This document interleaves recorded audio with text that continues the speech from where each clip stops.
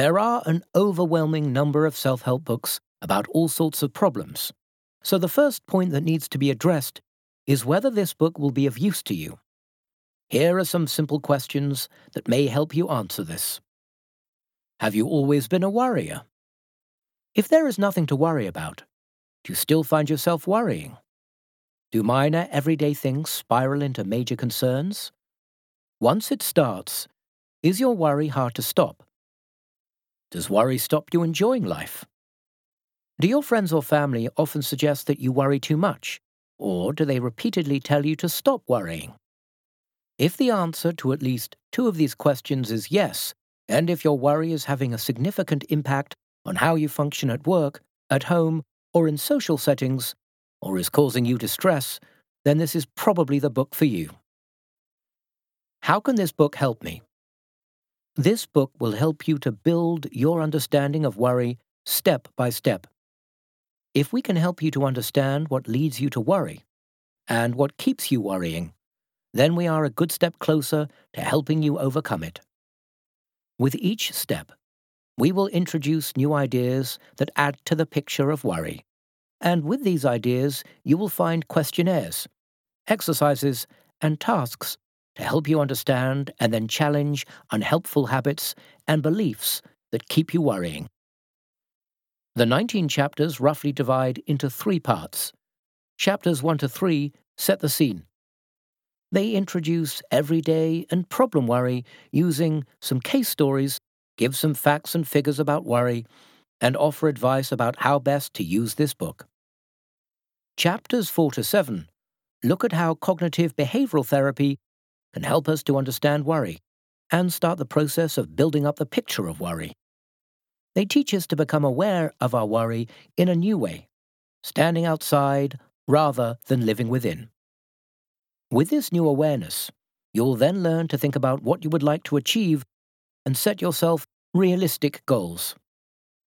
Chapters 8 to 18 explain the areas you will need to focus on to overcome your worry, namely, learning to tolerate uncertainty, chapters 8 to 11, learning about ideas that lead us to worry, chapters 12 to 13, how to solve problems, chapters 14 to 16, and how to face ideas or thoughts that we would much rather avoid, chapters 17 to 18. Don't be concerned if these are unfamiliar. We take time to make sure that we explain each area thoroughly. Finally, we tie up the loose ends in chapter 19. We sincerely hope that you find this book useful.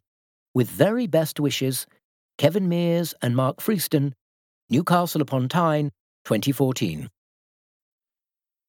Introduction. Why a cognitive behavioral approach? The approach this book takes in attempting to help you overcome your problems with worrying is a cognitive behavioral one. A brief account of the history of this form of intervention might be useful and encouraging. In the 1950s and 60s, a set of therapeutic techniques was developed, collectively termed behavior therapy. These techniques shared 2 basic features. First, they aimed to remove symptoms, such as anxiety, by dealing with those symptoms themselves, rather than their deep-seated underlying historical causes, traditionally the focus of psychoanalysis, the approach developed by Sigmund Freud and his associates. Second, they were scientifically based, in the sense that they used techniques derived from what laboratory psychologists were finding out about the mechanisms of learning, and they put these techniques to scientific test. The area where behavior therapy initially proved to be of most value was in the treatment of anxiety disorders, especially specific phobias, such as extreme fear of animals or heights, and agoraphobia, both notoriously difficult to treat using conventional psychotherapies. After an initial flush of enthusiasm, discontent with behavior therapy grew. There were a number of reasons for this. An important concern was the fact that behavior therapy did not deal with the internal thoughts that were so obviously central to the distress that many patients were experiencing. In particular, behavior therapy proved inadequate when it came to the treatment of depression. In the late 1960s and early 1970s, a treatment for depression was developed called cognitive therapy.